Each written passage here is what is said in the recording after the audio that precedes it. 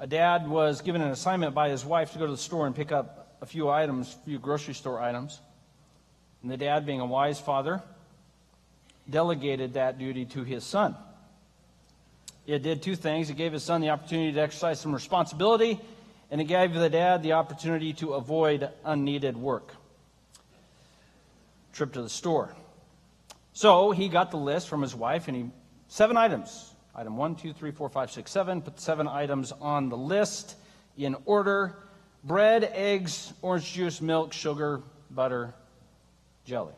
Son goes to the store and returns successfully. Amen, that's good. But he has more bags than the dad thought he would have for the number of items on the list. So he said, "What did you do? You have many more bags than I anticipated you might have." He said, "Well, I got exactly what you told me. 1 loaf of bread, 2 dozen eggs, 3 jugs of orange juice, 4 gallons of milk, 5 bags of sugar." Not sure what's going on with that, Dad, but you're the dad. 6 things of butter. You can never have too much butter, amen? And 7 jars of jelly. The son says, "Dad, I did what you told me to do."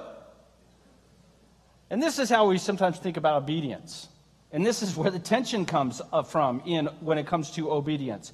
We have imperfect children and imperfect parents working their way through lives, and it creates some tension. The dad says, "What are you doing?" The son says, "What you told me to do." And the Bible calls us here, children, obey your parents. But we need to understand more is going on in this passage than merely the Bible providing us a rule. So we need to think a little bit bigger about what's going on in this passage. This passage is coming out of a long passage in Ephesians where the author is telling us we ought to put on our new self, that is Christ, in Ephesians chapter 4. Put on your new selves, that is Christ. And one of the ways we express that new self, we express Christ likeness to one another, is in Ephesians 5:21. He says, "Submit to one another." It should say Ephesians 5:20. "Submit to one another out of a reverence for Christ."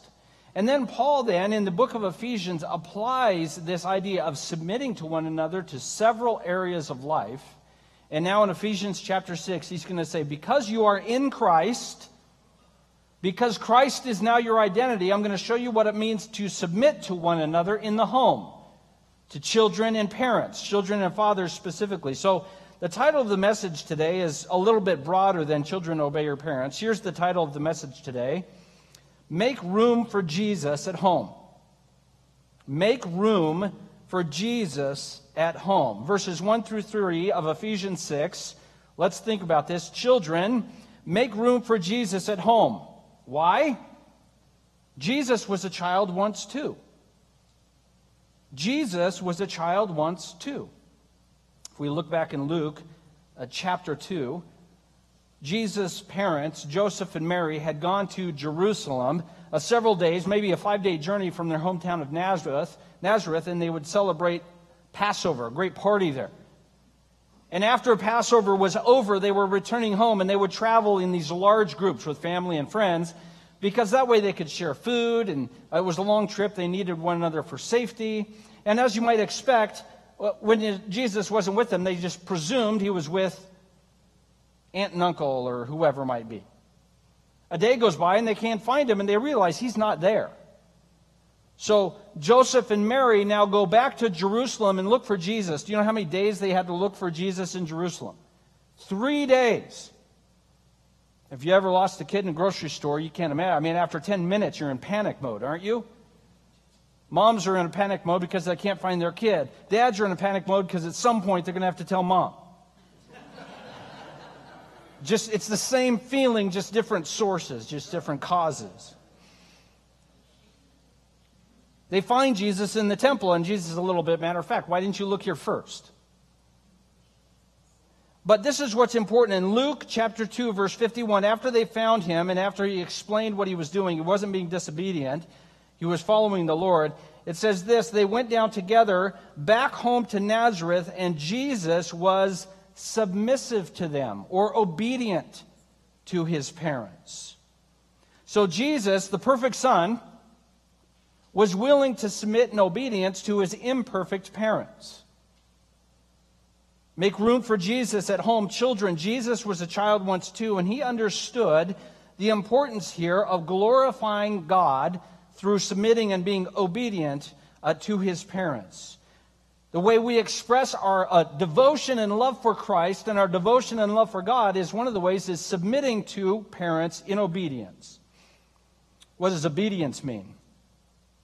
The willingness to do what I would not normally want to do. The willingness to do what I might not choose to do if I had my own choice. Or the willingness to refrain from doing that which I want to do.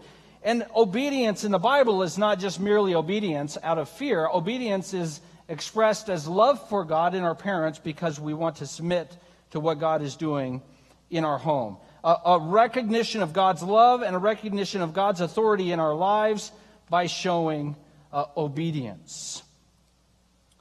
Sometimes your parents don't want you to have what you want.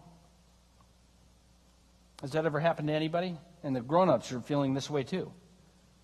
You still remember when your dad wouldn't buy you that toy train. So you stole it. Some of us did. And obedience is just simply saying, you know what? I'm going to submit out of love for God to my parents, knowing I'm not going to get what I want, trusting that God will give me what I need and want over time. This is what the Bible says in Matthew chapter 6. Don't be anxious about your life, what you will eat or what you will drink or what you will wear. Don't worry about the things that you want or need. Why? Because God knows exactly what you want and what you need. Think of the most important thing in your life you want so bad right now you'd give anything for it. Think of it. You know, everybody has at least one thing. Some of you have a list and you carry it with you. You know, God knows all about that. And he's not like, oh, that's so irritating. God knows all about what we need, what causes anxiety in our life. He also knows all about the desires of our heart. God is not oblivious to it, and he is mindful of it. And the Bible says here that in order to see him move in ways of faithfulness in those things, he says, instead of pursuing those things, he says, pursue the kingdom of God. Seek first the kingdom of God and his righteousness, and all these things will be added to you. So that's why in Ephesians it says, honor your father and mother in the Lord, and you will live long in the land. He's saying, instead of seeking your own things, seek God's things, which in the home is children obeying their parents, and trust that God might provide those things I need and I want. Certainly may not do it at the time I would like, because when do we want the things we want? Just now. When does God provide the things we want? Well, a verse comes to mind. With God, a day is like 1,000 years, and 1,000 years is like a day. Yeah. He provides it in his time. Occasionally, I know it's hard to imagine, occasionally we desire things that probably aren't the best for us. And God, by his grace, will refrain from granting those. Children, we make room for Jesus in our home by living obedient lives to him, trusting that he will give us the things we actually want and need. We all want big things, and we all want big things for God, but God reduces down faithfulness to him in the home in a very simple way. Honor our parents. Think about how we talk to our parents, the tone we might use. Obey our parents, even though they ask us to do things we don't want to do. You notice our parents never ask us to do things we want to do. Why? They don't need to. You're doing those things automatically. One of the great things about young people in today's culture, which is, I think, fantastic, is we're thinking about big things in terms of how we might change the world. Kids today are concerned about digging wells in countries that have no water, providing educational supplies in areas where they have no pencils and paper, providing health care in those places where health care is scarce. Those are all good things. But one of the most significant things we can do to recognize God is God and we are not is a very simple thing. Honor our father and mother. And in a very real way, that will also affect change in our world. You can, in fact, glorify the God of the universe by cleaning your room. Worshiping the Lord through obedience by doing chores. Recognizing that God loves you and you love him by working to get along with your siblings. You say, no, these things only come out with prayer and fasting. I'm just the preacher telling you what it says. Make room for Jesus in the home. Children, obey your parents. Now, making room for Jesus in the home goes for parents too. Look what it says in Ephesians chapter 6, verse 4. Fathers, do not provoke your children to anger, but bring them up in the discipline and instruction of the Lord. Fathers, Jesus was a child once too. Now, in Rome, things were very different than they are now. Fatherhood in Rome had absolute, complete, and total authority over your children. A Roman father had more authority over his sons than he did over his servants. The authority of a father in Rome never went away. So if you were an adult in Rome and your boss told you to do one thing and your dad told you to do a different thing, you did what your dad said. That authority went away when he died, which may explain why so many sons murdered their fathers in Rome. Their authority was absolute, their authority was tyrannical, and their authority in many ways was abusive. So what we discover here in Ephesians chapter 6, verse 4, is the Bible running sideways to the culture of the time. The Bible saying a startling thing to fathers living in the Roman Empire. Fathers, don't provoke your sons and your daughters to anger, but instead train them, teach them. Parents, how do we make room for Christ in our home? Is remember that Jesus was a child once too. What do I mean by that? Let me explain. Think about it. Everybody wants perfect children, don't they? Until you have one. Think of Jesus and Joseph and the relationship it must have been like to raise the perfect child, especially in Joseph's case. He's engaged to Mary. They're not married yet, and she becomes pregnant. He's bothered by this, and so he's going to divorce her, and an angel appears to him in a dream and said, don't worry about it. She's been faithful to you. The baby is in her as a work of the power of the Holy Spirit. Joseph, take Mary to be your wife and name the baby Jesus. What did the angel just tell Joseph to do? Joseph, adopt this baby as your own. You will name the child. You will be the adoptive father of this child. Joseph is not merely a placeholder because God's in heaven. Joseph is intended to adopt Jesus as his own and raise him as his own. As Joseph and Mary learn more about Christ and they discover all the prophecies about him and knowing he's the Messiah, the Bible tells us that they marveled at him. But look what the Bible says in Luke chapter 2 at the end of verse 40. Jesus increased in wisdom and stature and in favor with God and man. That's an interesting verse, isn't it? How did Jesus increase in wisdom and strength? Why did Jesus get strong? Because Joseph made him stack the wood. How did Jesus grow in wisdom? Because Joseph saw to it that he learned his Hebrew and he went to synagogue. You say, well, why didn't he read the Bible to him in his home? Joseph wouldn't have been able to afford a copy of the Scripture. The only way that Jesus would have had the opportunity to learn the Scripture is to be taken, and his father would have taken him. Joseph did what was necessary to see his son, the perfect son, grow, to show him what does it mean to be a carpenter, what does it mean to be a father, what does it mean to be a husband. And he did this as an imperfect man. Can you imagine? Don't you sometimes worry when you're doing something bad that Jesus might see it? He does. Do you think Joseph ever hit his finger with a hammer? I don't know what you guys do when you do that. I don't sing a praise song. Occasionally a word will come out that my mother might not prefer I say. Joseph had... Sorry about that. Oh, I mean, really sorry. How wouldn't that drive you crazy? Jesus, don't worry about it. I got it. Took you a minute, didn't it? Okay, try and keep up, guys. Jesus was a child once too. And he needed the work of Joseph to parent him to grow in stature and strength and wisdom. He learned that from his father.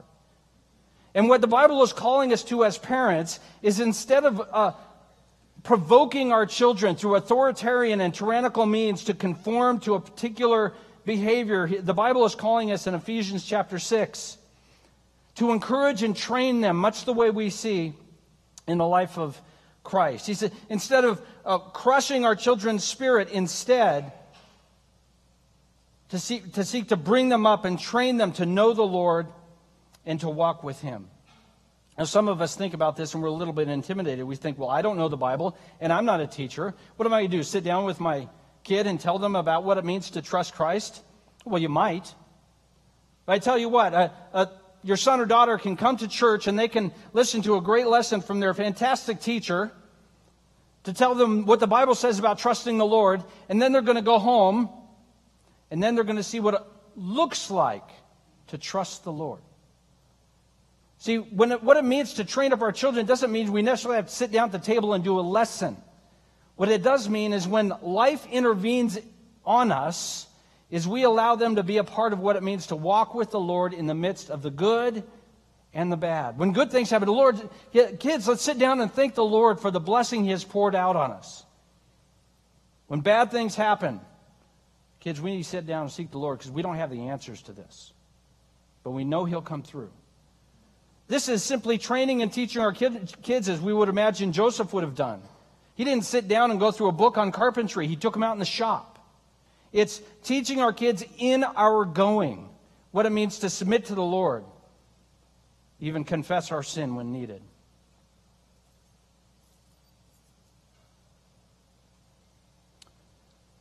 I should say this, a lot of us as parents are trying to live up to someone or trying to impress someone around us. It might be our parents, it might be the people around us. We might be trying to prove to ourselves that we can do it better than anybody else. The Bible calls us here, instead of parenting out of our strength, to instead parent out of our weakness. Instead of seeking to conform people by force, to instead say, you know what, I'm going to trust the Lord even with my children. Instead of trying to make up for wrongs that have been done to me in my past by forcing my children to be a particular way, instead seeking to trust the Lord through prayer and coming alongside our children and showing them what it means to walk with the Lord even in a broken world. Make room for Jesus in the home. Children, Jesus was once a kid too. Parents, Jesus was once a child too, and we discover what it means to be broken and trust in Him in the midst of it. Now, one last thing before we get ready to finish with some singing is, you may say, well, how in the world are we supposed to do that? Some of us, if you've been parents for more than 5 minutes, you say, I have no idea how to do what the Bible is calling me to do here. And some of you as children are saying, obey my children, that would be great. Or obey my parents, that would be great. You're going to have to show me how, because I have no idea how to do that. Because have you met my parents? They have unbelievable expectations. I mean, can you imagine at the conclusion of a meal having to take a dish to a sink and drop it in? Kids, you should have had Kids Zone today. And some of us as parents blow our stack, present company included. And you say, well, you will not believe my kid. I mean, how hard is it to carry a plate to a sink? Drop it in. I mean, the standards aren't real high. At this point, I'll take any sink in the house. It doesn't even have to be the kitchen sink. May have to confess some sin here today. How are we supposed to do this? In the brokenness of parenting, in the brokenness of growing up, how are we supposed to obey, and how are we supposed to train and teach instead of crushing spirit? Let's look at this. We're going to discover this. The cross is there for us to discover that there are no perfect kids and there are no perfect parents, and that's okay. We're going to start in Deuteronomy 21, verse 18.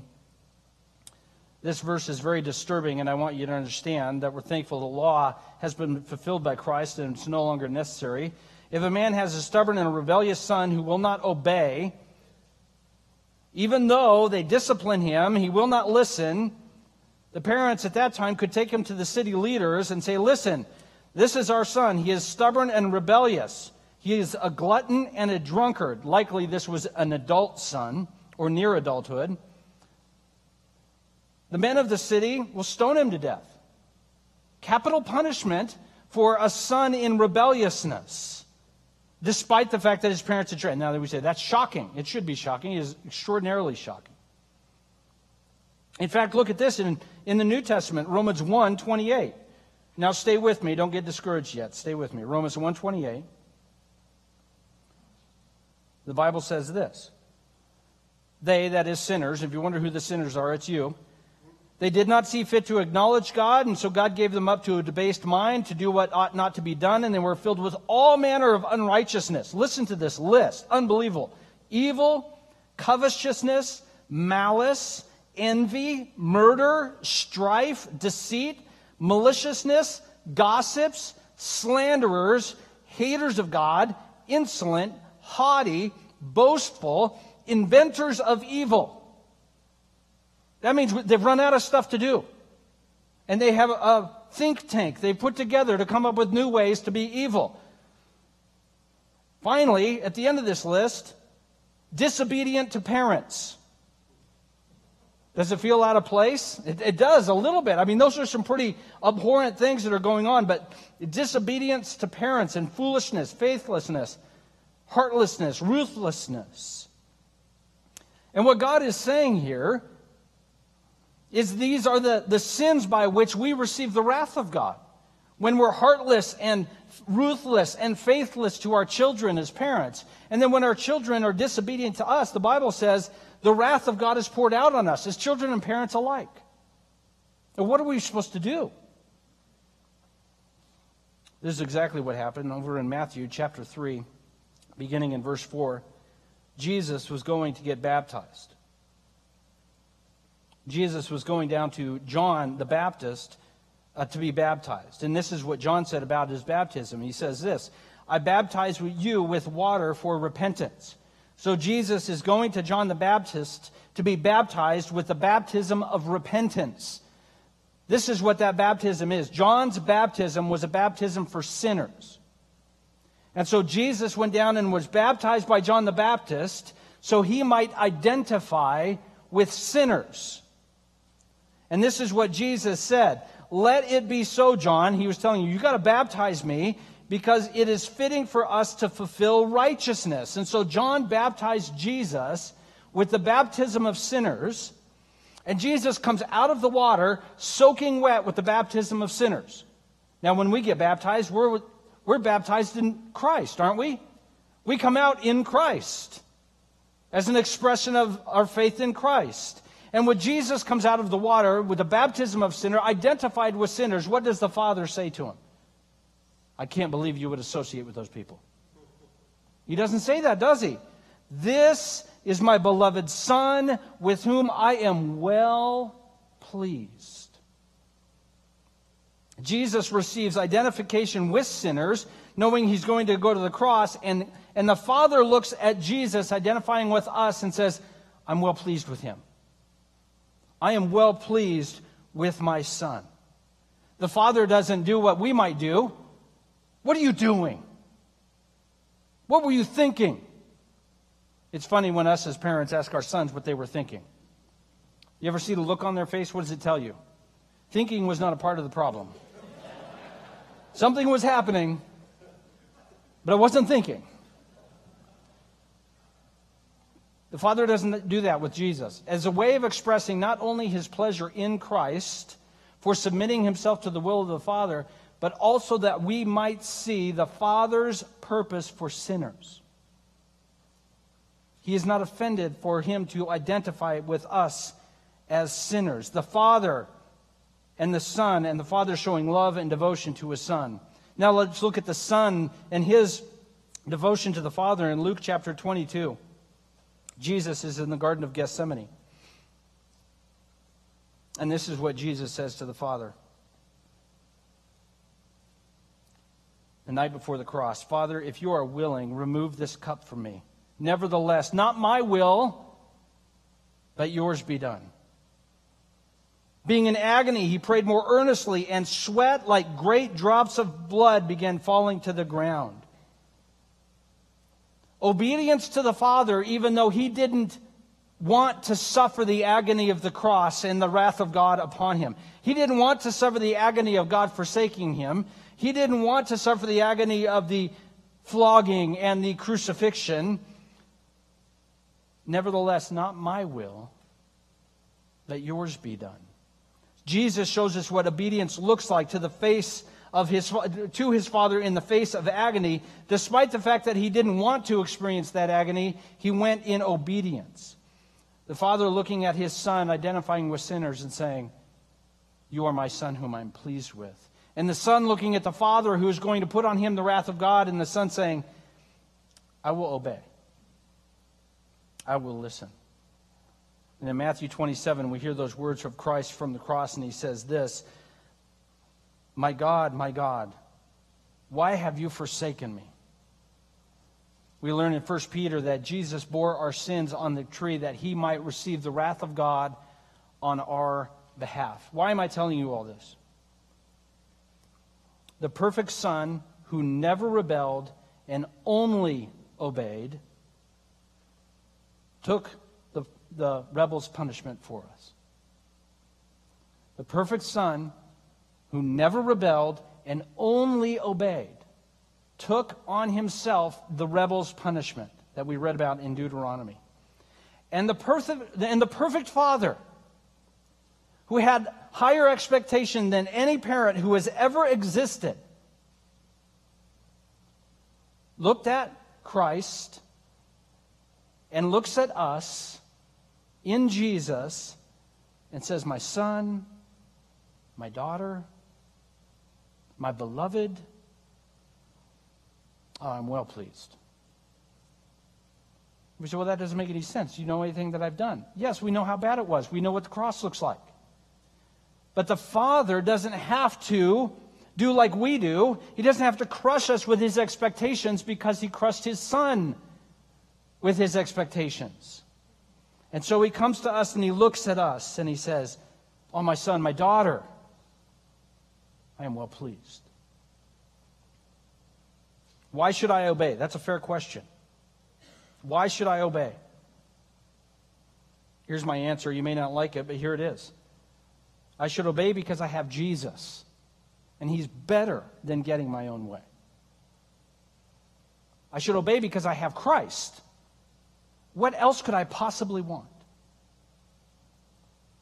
As parents, we say, "Well, why should I have patience with my children? Have you met them?" I have Jesus. He is better than me having to be strong.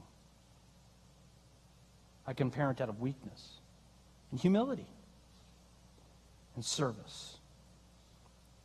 Make room for Jesus in our homes. Children, Jesus was a child once too. The perfect Son obeyed his imperfect parents. Fathers, Jesus was a child once too.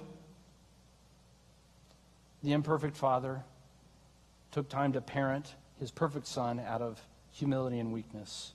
And the cross helps us discover there's no perfect kids, there's no perfect parents, but in Christ we have a better way.